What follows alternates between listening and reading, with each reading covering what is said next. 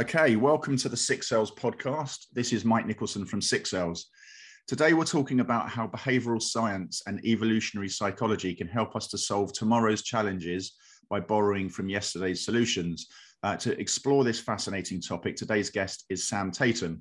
Sam is the head of behavioral science at Ogilvy and the author of the awesome book, Evolutionary Ideas. So Sam, a very warm welcome to the Six Cells podcast.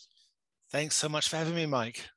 It's my pleasure. I've absolutely loved your book so far. It doesn't normally take me this long to read a book, but I keep getting to a chapter with a new psychological principle and then having to stop and make notes and think because I can't concentrate on what comes next because I'm still thinking about what came before. So it's probably the most involved I've been in a book in a little while. There's some absolute gold in there. And what I love about it is that you introduce a principle, you then give examples of that principle, and then you give us questions that we might want to ask ourselves afterwards. If we want to apply that principle in our own world, whether that be as media and advertising execs or whether that be marketers trying to market a brand, there's some really sort of pertinent questions. And as I say, I've made copious notes. Evernote's been on fire as I've been furiously trying to learn from it. So there's so many insights in the book, and to go through them all would require us to break some sort of podcasting record, I think. So I've picked a couple of them, and I'd like to chat to you about those today, if that's okay.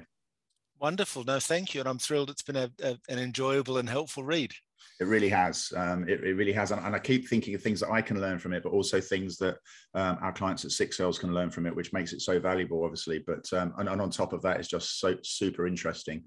So the first psychological principle that I'd like to talk to you about, Sam, is signaling, and in particular, reputational cost. And in this chapter, there were three sentences that really landed with me. The first one, which I'm going to use and steal, and I'll quote you, of course, but I'm going to use this a lot. And I'd love you to talk a little bit more about what you mean by this. I think I understand, but I think it's really clear, but I'd love to hear it in your own words, is that trust is the cornerstone of all human cooperation. And that's a wonderful sentence. And to me, it's super clear, but I'd love you to talk about that in a second. The second sentence that really landed with me was, to build trust, often it's not just about seeing the message, it's knowing that other people have seen it too. And the last sentence is more of a question that you give us in order to help us to perhaps implement this principle. And the question is, how might we communicate promises publicly to reinforce message trustworthiness? So what's going on here, Sam? Well, so you've landed on a fascinating part of the book, and to provide our listeners with a bit of context as to sort of how the concept of signaling sits within the book. It's really around the chapter on trust and how we can help to sort of reinforce trust without necessarily changing the truth. And you mentioned trust as a cornerstone of human cooperation. If we think of transaction of financial markets, everything fundamentally relies on trust. It can be leaving your children with the babysitter. It can be entrusting your bank with your superannuation or your savings.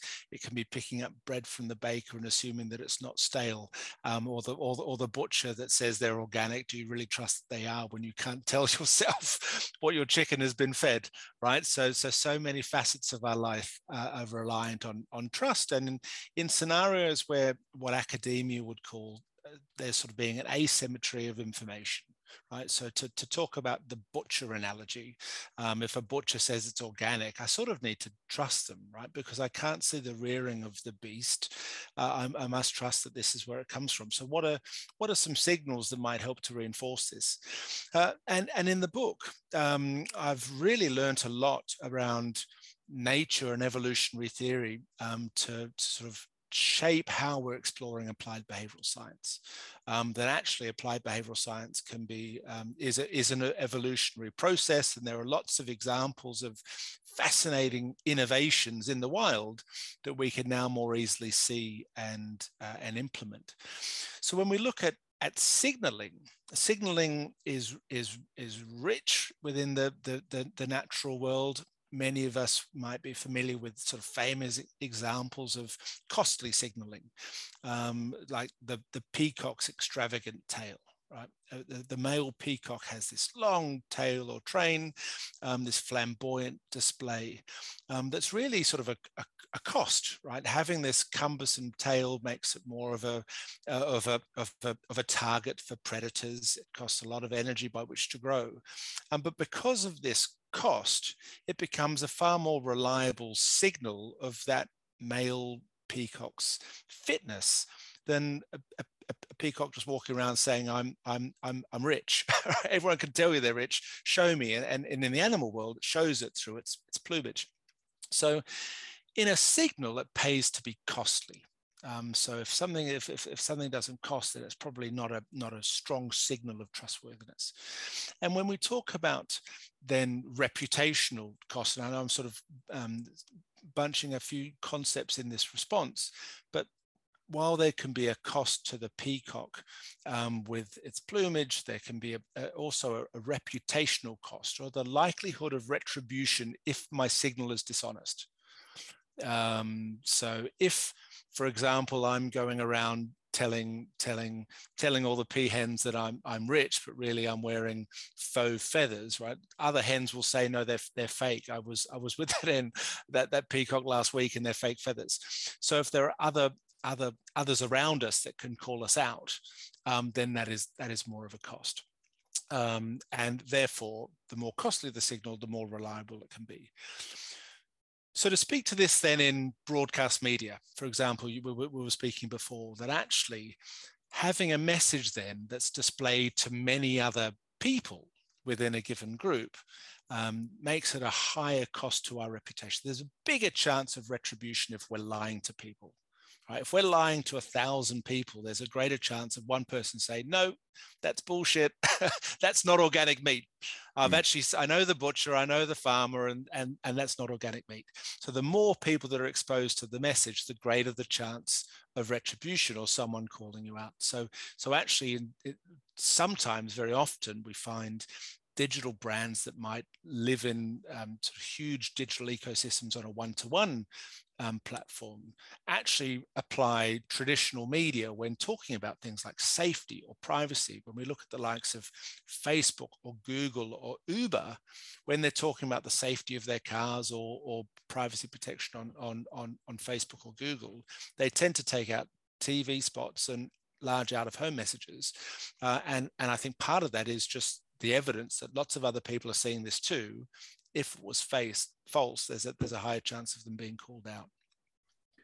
Okay, that's really interesting. And obviously we're talking predominantly here about brands trying to reach consumers a lot of the time. But it occurred to me as I was reading that actually there's something that we could learn as individuals within our own industry as well, right? So I can't remember the exact placement that advertising got in the Edelman Trust survey, but it was right down the bottom and it was near bankers and politicians. So there is a trust crisis, you would say, potentially in the advertising world.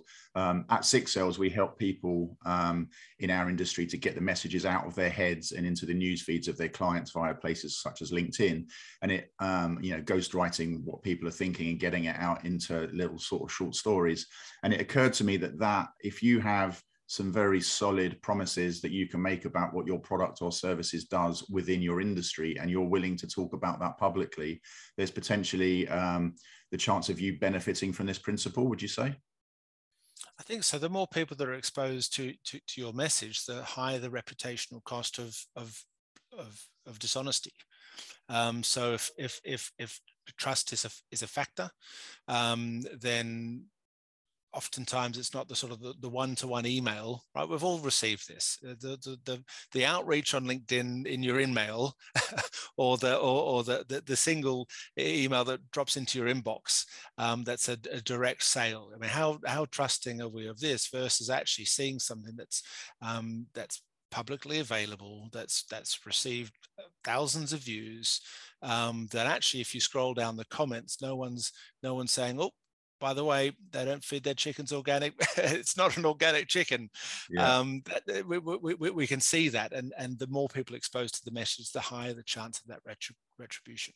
And is there, so it would seem to me a really good argument for why broadcast advertising such as TV or radio or outdoor, as you mentioned, might be a good idea, because not only can we see the message, but we can see that other people have seen the message.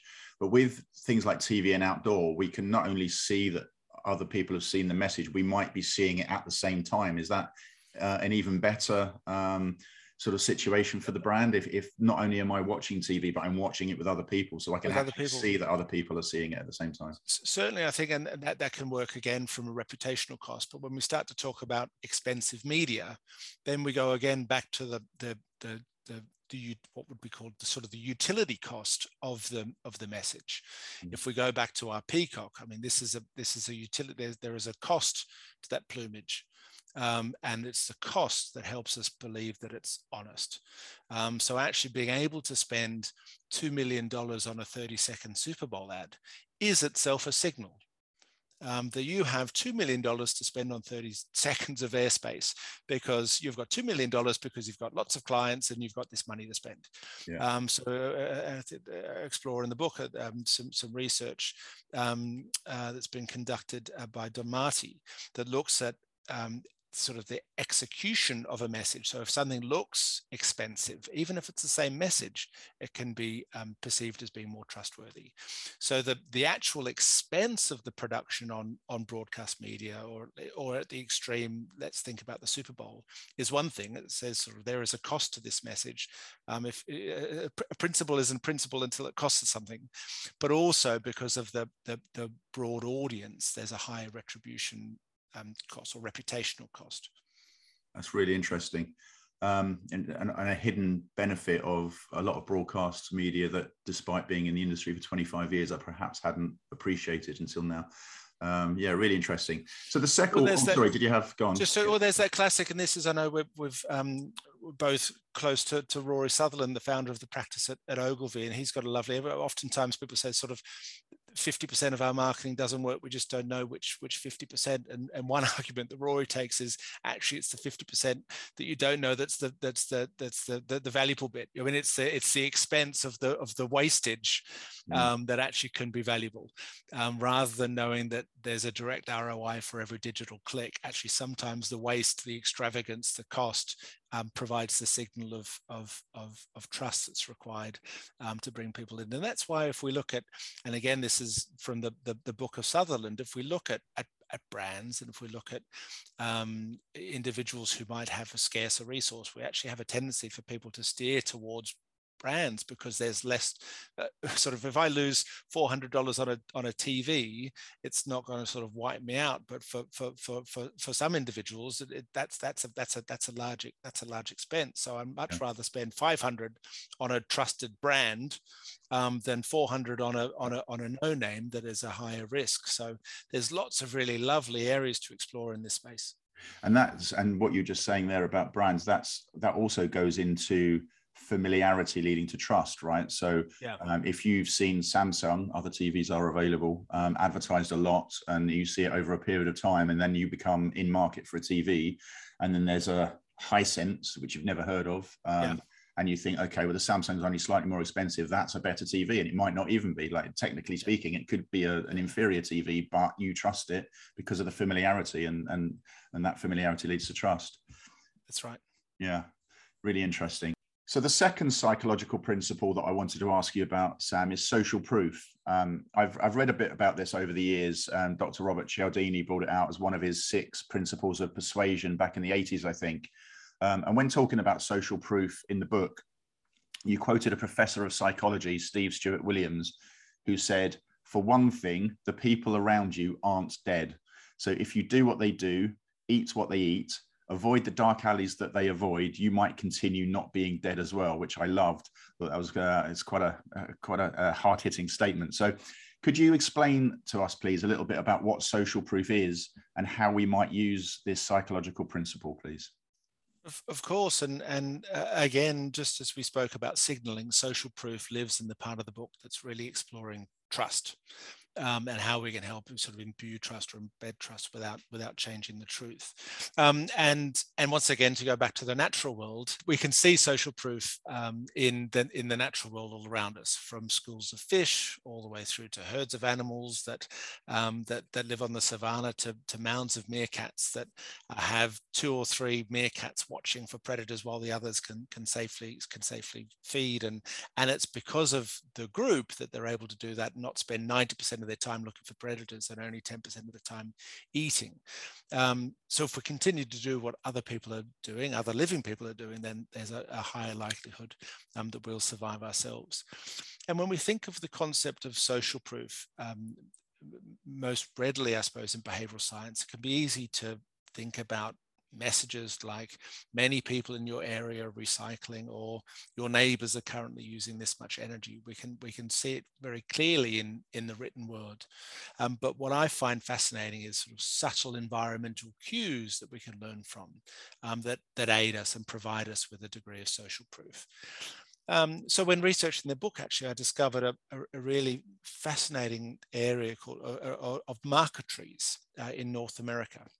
So indigenous North American Indians used to bend oak saplings at particular points, so the tree would grow with a branch at a right angle, for example, to signal safe passage across a specific stretch, or point towards rich soil or sacred sites.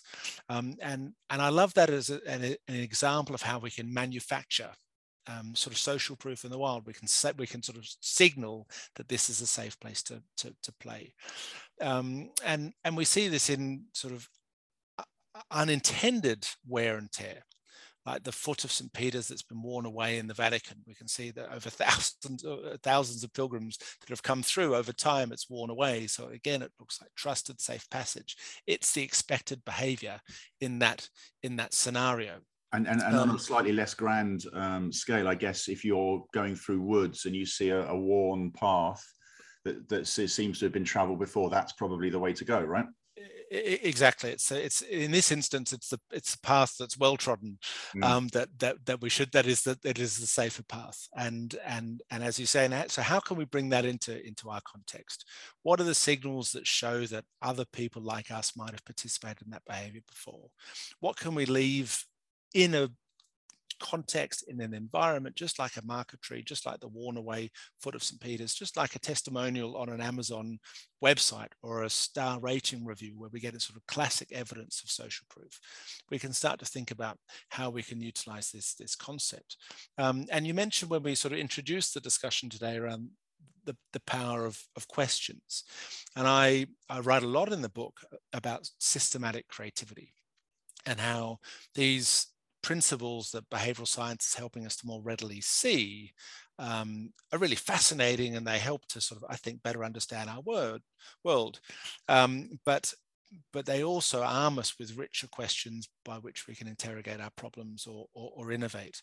So if we think in social proof, we might think, what can we add to a specific context to show that someone might have been there before? How can we show that their friends are already engaging this particular behavior? What might we write or arm people with to show that it's a trusted environment? So the list can go on, and the foot of St. Peter's or a marker tree or an Amazon 5-star review all give us slightly different variants of questions that we can apply in foreign contexts. Whether, again, you're a bank or a butcher, we can all learn from this to reinforce trust. So that's sort of adding things within a context. The other part of social proof that I find is interesting is sort of when you take things away, and things are missing from a context that you would otherwise expect to be there, that shows that others have been there before us. So the classic example of this, I think, is a really rich piece of behavioral design. Although imagine those sort of classic rip tag flyers. If you know those rip tag flyer for a Spanish lesson or guitar lesson that has the mobile phone number that you sort of rip off. And the best thing to do, I think, if you're ever putting them up, is to just make sure you rip off the first 4. Right? It shows that 4 other people are interested in this. You walk past the rip tag flyers that all have all the phone numbers and you go, that must be a waste of time. So actually, the absence of something that you would expect to be in a context can help to reinforce trust. If you imagine sort of crumbs of cookies at the bottom of a cookie jar, shows that they must have been good cookies. I remember going to, and I write about this in the book, going to a cafe and looking at the food selection. And I remember sort of looking in the counter, and there was a gaping hole for the sausage rolls and the mince pasties, but the vegetarian and vegan selection was sort of perfectly manicured and untouched. And it was the fact that it was untouched that made me question my decision. So again, it's the other side of this. So rather than say, what can we put in the context to show someone's been there before, we might ask, what might people be expecting that when removed shows that it's a trusted choice? Or what might we take away from a particular environment to show that people have already engaged? Slightly different questions will get us slightly different answers. So if we think about social proof in the context of buying your book, and I hope people do, when you go to Amazon, you see hundreds of 5-star reviews, and that's social proof, right? It's that other people have found this interesting, therefore I might find this interesting. That's right. And so 5-star reviews, testimonials are evidence that people have been here before. If you look at sold out, that's evidence that someone's been here before and bought it, right? So that's the other side. That's the rip tag flyer, the crumbs at the bottom of the cookie jar. If something is sold out, even Amazon have a lovely way of saying, I think it's so good it's sold out. They speak in their stores when things are missing. That's just reminded me of something, and I'd love to talk to you about it. I got an email the other day. I recently bought a new MacBook from Currys. Unbelievably, I could get it quicker from Currys than I could from Apple itself. But anyway, that's another story. So now I'm signed up to their email list. And they sent me an email probably a week afterwards with a whole list of perhaps 10 products, and 7 of them were sold out. Now, I think that they were probably clumsily trying to use social proof that these are so good that they're sold out. But why email me with all the stuff that I can't buy? You can't get. What do you think is going on there? Good question. And I think, and this is where, and I nod to this also in the book, where there's sort of balance between social proof and scarcity. But scarcity is another. If something is scarce, we feel we might miss out on it, and so we value it more. So sometimes if there's only sort of 2 items remaining, one argument is it could be considered proof that other people have bought it, therefore it's valuable. The other is that, well, it's a scarce resource, and that sort of triggers us into action. So I think there's a gray area on that spectrum, but I think it's a space to explore. But you're right, investing in messaging potential clients with items that they can't buy is an odd one. But potentially, I think there it's because you're maybe not interested in those products explicitly. It might just be driving you to if there is something that's available that you are interested, then I better get there quick. So it might be actually tapping into more of an element of scarcity than social proof. And I think it's important that we don't get lost in the sort of I think it's important we don't get stuck in the weeds on the definition. Are we talking scarcity here, or are we talking social proof? Firstly, the most important thing is we're discussing that. We're interrogating something quite subtle on an email and asking, either this is by accident or it's by design. If it's by accident and it's successful, the likelihood is that they'll continue to do it, oftentimes without knowing why it was successful, but we know when we do this, it works. And that's why behavioral science has been so helpful, because it can start to explain why we've been successful in some executions. And over time, we converge on a winning answer. But whether it's social proof or whether it's scarcity, by looking at a successful execution, we can again ask better questions of the challenges that we face, to unlock new opportunities for innovation.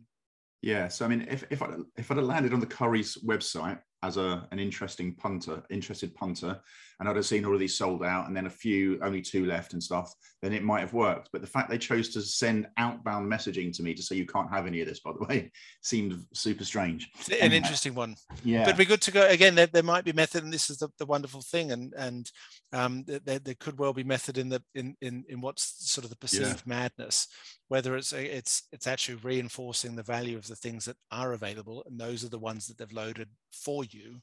It could be what's known as a decoy in decision making.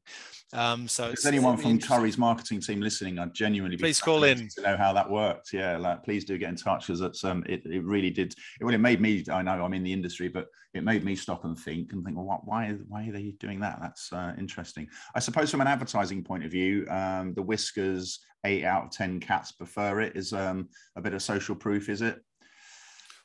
Cat proof. I'd suggest when we start to talk about those, that is a degree of social proof. Absolutely. Excellent. Okay, so the third principle, Sam, I'm going to leave open to you. As I said, there's so much gold in the book, and I really would recommend that people read it and give yourself a lot of time to read it and make notes and think about it. But I could have picked any number of principles, but I wanted to leave this one to the one that you think is the most interesting, the one that you've had the most fun with. The floor's yours, Sam. So what would you like to talk about? Thank you. It's a tricky one. As you said, there's lots of areas that I find interesting, certainly. But one space, and it's in the part of the book it explores triggering action. So in evolutionary ideas, we sort of set up the broader concept of evolutionary innovation versus revolutionary innovation, and use a few different parallel industries to help tell the story, and then go deeper into. We've explored a lot today about reinforcing trust. We explore aiding decision making. We explore triggering action, reinforcing experience, boosting loyalty. But so this specific principle is in triggering action, and it's around completedness or pattern deviance. And again, that's the concept of pattern deviancy was one that I researched in writing the book. And when you look at the brain, it loves symmetry. I mean, unexpected patterns don't help us. Many of us might be sort of aware of seeing faces in cars, or we'll look at a building and it looks like there's a smiley face. We make sense of what's in front of us because patterns that don't match don't help us. But it also means then if something isn't symmetrical, or there is a pattern that is broken, our attention is drawn to it and we find it quite uncomfortable. And we have this need to correct it. So if you imagine getting a Kit Kat, and instead of eating it stick by stick, someone just takes a big hunk out of the end of it, just a big bite you're in, and our skin crawls just a little bit. It just feels that's the wrong thing to do. That's deviant behavior. You've sort of broken the pattern. Or you see a pizza, instead of sort of cut into the triangles that we're used to, someone just cuts a big square out of the middle. And enjoys that. Again, it breaks our expectations. Is not what we seek, and therefore we find it uncomfortable. And we can then start to see this in triggering behavior, which is what the chapter is all about. And I was sort of fascinated with a light switch that I discovered from a Swedish designer called Löv Broms. And the light switch is made of a zebra pattern, and there's an image of it in the book. And when the light is switched on, it breaks this zebra pattern. It sort of becomes this distortion.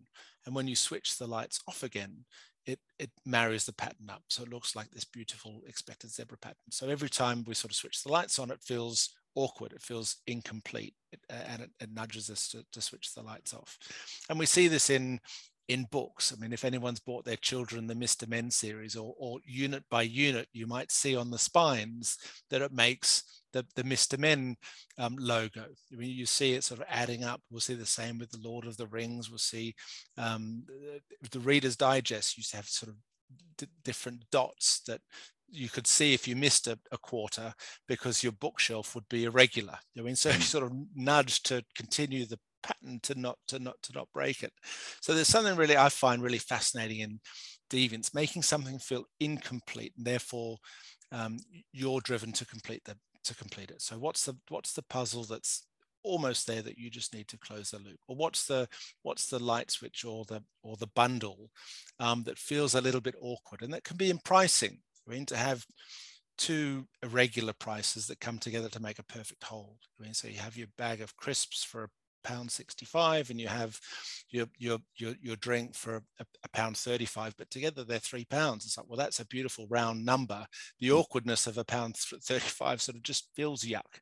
Yeah. And there's some fascinating research when we look at pricing that just round clean numbers like £10 is more attractive than £10.05 or £9.76, because it just looks awkward. It's uncomfortable, certainly for emotional purchases. Yeah. So on the pricing thing, that's really interesting, because there used to be a habit, I guess, or a practice to call something £9.99 rather than £10, because it sounded like it started with a 9, so it sounded cheaper.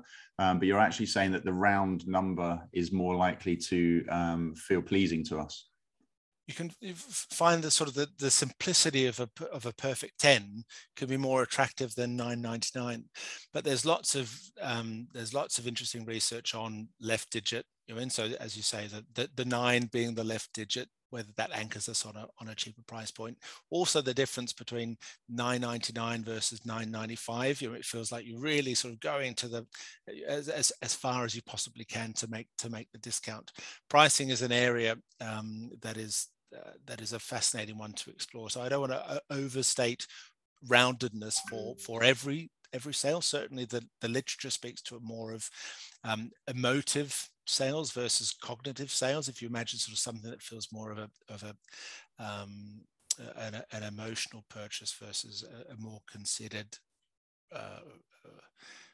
I don't want to say sort of rational purchase, because there's a degree of emotion in every purchase, but sort of a handbag versus a washing machine, for example. But there's a lot of literature on pricing, so I don't want to overgeneralize here, but it's certainly a space when we look at symmetry, simplicity, roundedness.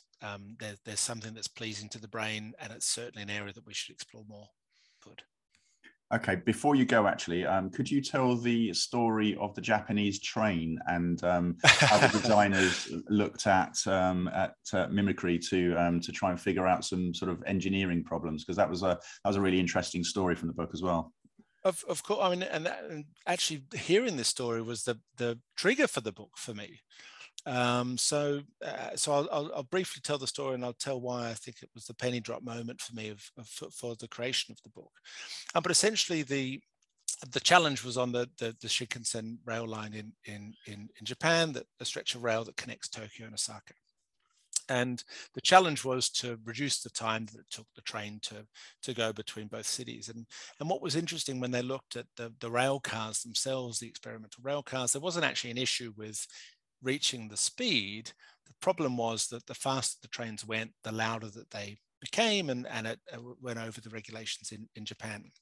So the gentleman in charge of the project was a gentleman called Ijai Netkatsu. And while he's an amazing engineer, the interesting thing about Ijai was he was always also an avid bird watcher.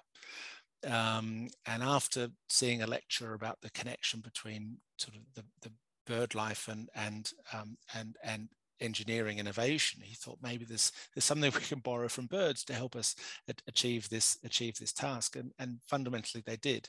So I'll speak to sort of two of the birds. The three birds are the Adelie penguin, the owl, and the kingfisher. But I'll speak to the owl and the kingfisher. So the owl helped to dampen the sound on a part of the train called the pantograph. So above the train, the bullet train, it essentially connects the train to the overhead wires, and a bit of a wing-like form actually. And the faster the trains went, it made this big sort of whooshing sound. It created these huge turbulences. So the team sort of explored the feathers of owls. They actually borrowed an owl from the local museum, and what they have what owls have is known as micro serrations. So they have micro serrations on their feathers that help them chop up the air into micro vortexes. It helps them to swoop down and stun their prey in virtual silence because it dissipates the air with these microturbulences. So what they did was they added microturbulences to the pantograph, and that helped to remove some of the sound. But the biggest challenge they faced on the Shinkansen was actually going through tunnels. So if we imagine in classic evolutionary theory, it's an environmental constraint that the train needed to overcome, these tunnels, because as they sped through these tunnels, they created this boom, a tunnel boom sound. And again, Ejai and the team looked to the skies and borrowed from the kingfisher, a bird that's perfectly evolved to swoop down and stun its prey in the water, a substance 800 times denser than air. It's evolved perfectly to do this. Maybe if we actually borrow a little bit from the kingfisher bill, we can penetrate the tunnels without making the boom. And they found actually they fired a series of bullets into a chamber, and the one that was near perfectly the same as the kingfisher bill, which has quite a unique diamond shape when you look in profile, was the most efficient. So it's a lovely example of actually, rather than starting from scratch or looking at the annals of engineering or deep physics, by borrowing from the evolved biology of birds, we can actually bring that into our world. And when I heard this story, and it's spawned a huge industry called biomimicry, and I explore that in the book, and we don't need to go into that now, but that's what we can also do with behavioral science. Rather than looking at the physical realm that borrows from biology around us, this is looking at the cognitive realm and what's actually evolved every day with thousands of marketeers, thousands of designers, maybe not over millions of years, but trial and error, adaptation, learning. When we spoke about curries, it's hard to know, is that on purpose? Is that by design, or is that an accident? If you see it again, maybe we'll say, actually, this is working for them. They might not know why, and maybe that's our task to better understand why it works. But we tend to converge on winning solutions, just as a shark and a dolphin, a fish and a mammal have converged on the solution of a dorsal fin. They're in both entirely different species, have both converged on a winning biological solution. Across industry, we converge on winning solutions in the cognitive realm. And that's what behavioral science is helping us to more easily see with language that we've explored today, like signaling, like social proof, like defaults, like pattern deviance. This language helps us to see these things that have been applied, have been successful in many different industries in many different ways, and now we can sort of pluck them, just like we pluck a feather from an owl and turn it into a pantograph. We can learn something from the worn away foot of St. Peter's and a rip tag flyer when we're writing our next EDM or crafting our next campaign. And for me, that's super exciting, and the world is our canvas. Fascinating. I think a lot of podcasts sort of peter out, but we've saved some absolute gold to make sure that I let people know that, if they don't think, oh, I'll stop listening, I think I've got it now. That's a really fascinating story. Can you imagine how excited you'd be if you were the engineer that came up with that? Hang on a minute, let's have a look at owl's feathers. That might help us. You'd be buzzing, wouldn't you? You'd be like, wow. And that's the thing. And when speaking with people, sometimes it's just, does this help us to have permission for radical ideas? By being able to say, well, it works in the animal kingdom, maybe we can try it now. If you look at, and listeners, please have a look at biomimicry. It's a wonderful field, learning from rabbits' ears to create air cooling systems, borrowing from humpback whales to make efficient wind turbines. The tubercles of a humpback whale sort of increase the lift while reducing the drag. These wonderful ways in which, let's not start from scratch. Just as we don't need to start from scratch when we look at an example of social proof, we just need to redeploy that for our context. We need to learn how a feather can be helpful on a train, a fin can be helpful on a wind turbine, a rabbit's ear can be helpful in an air conditioner. Maybe some of the examples that we've explored today in signaling, social proof, and pattern deviancy can help us in our innovation in the cognitive realm. Yeah, I can't remember the exact words, but you said in the book, from an evolutionary standpoint, if it doesn't work, it's a fossil at this stage. Yeah, well, that's lovely language of the biomimicry field, failures of fossils. And if you think of sort of 3.8 billion years of research and development, if it's around today, there's something good about it. And whether it's the bill of a kingfisher or the proboscis of a mosquito that then is now helping to develop painless needles, there is something. If it's around today, there's something that we can learn from it. And while we're doing, I think, an increasingly good job in architecture, design, and engineering, learning from biology, actually, there's a whole space to learn from in the cognitive realm, and that's what I'm proposing in evolutionary ideas. Amazing. Sam, I'm going to let you go. Thank you so much for your time. Fascinating conversation. Please do go out and buy the book. There's some absolute gold in there. As I say, have a notepad handy and don't expect to read it too quickly because it really does get you thinking. Have a lovely evening and thanks again for your time, Sam. Thanks so much. It's my pleasure.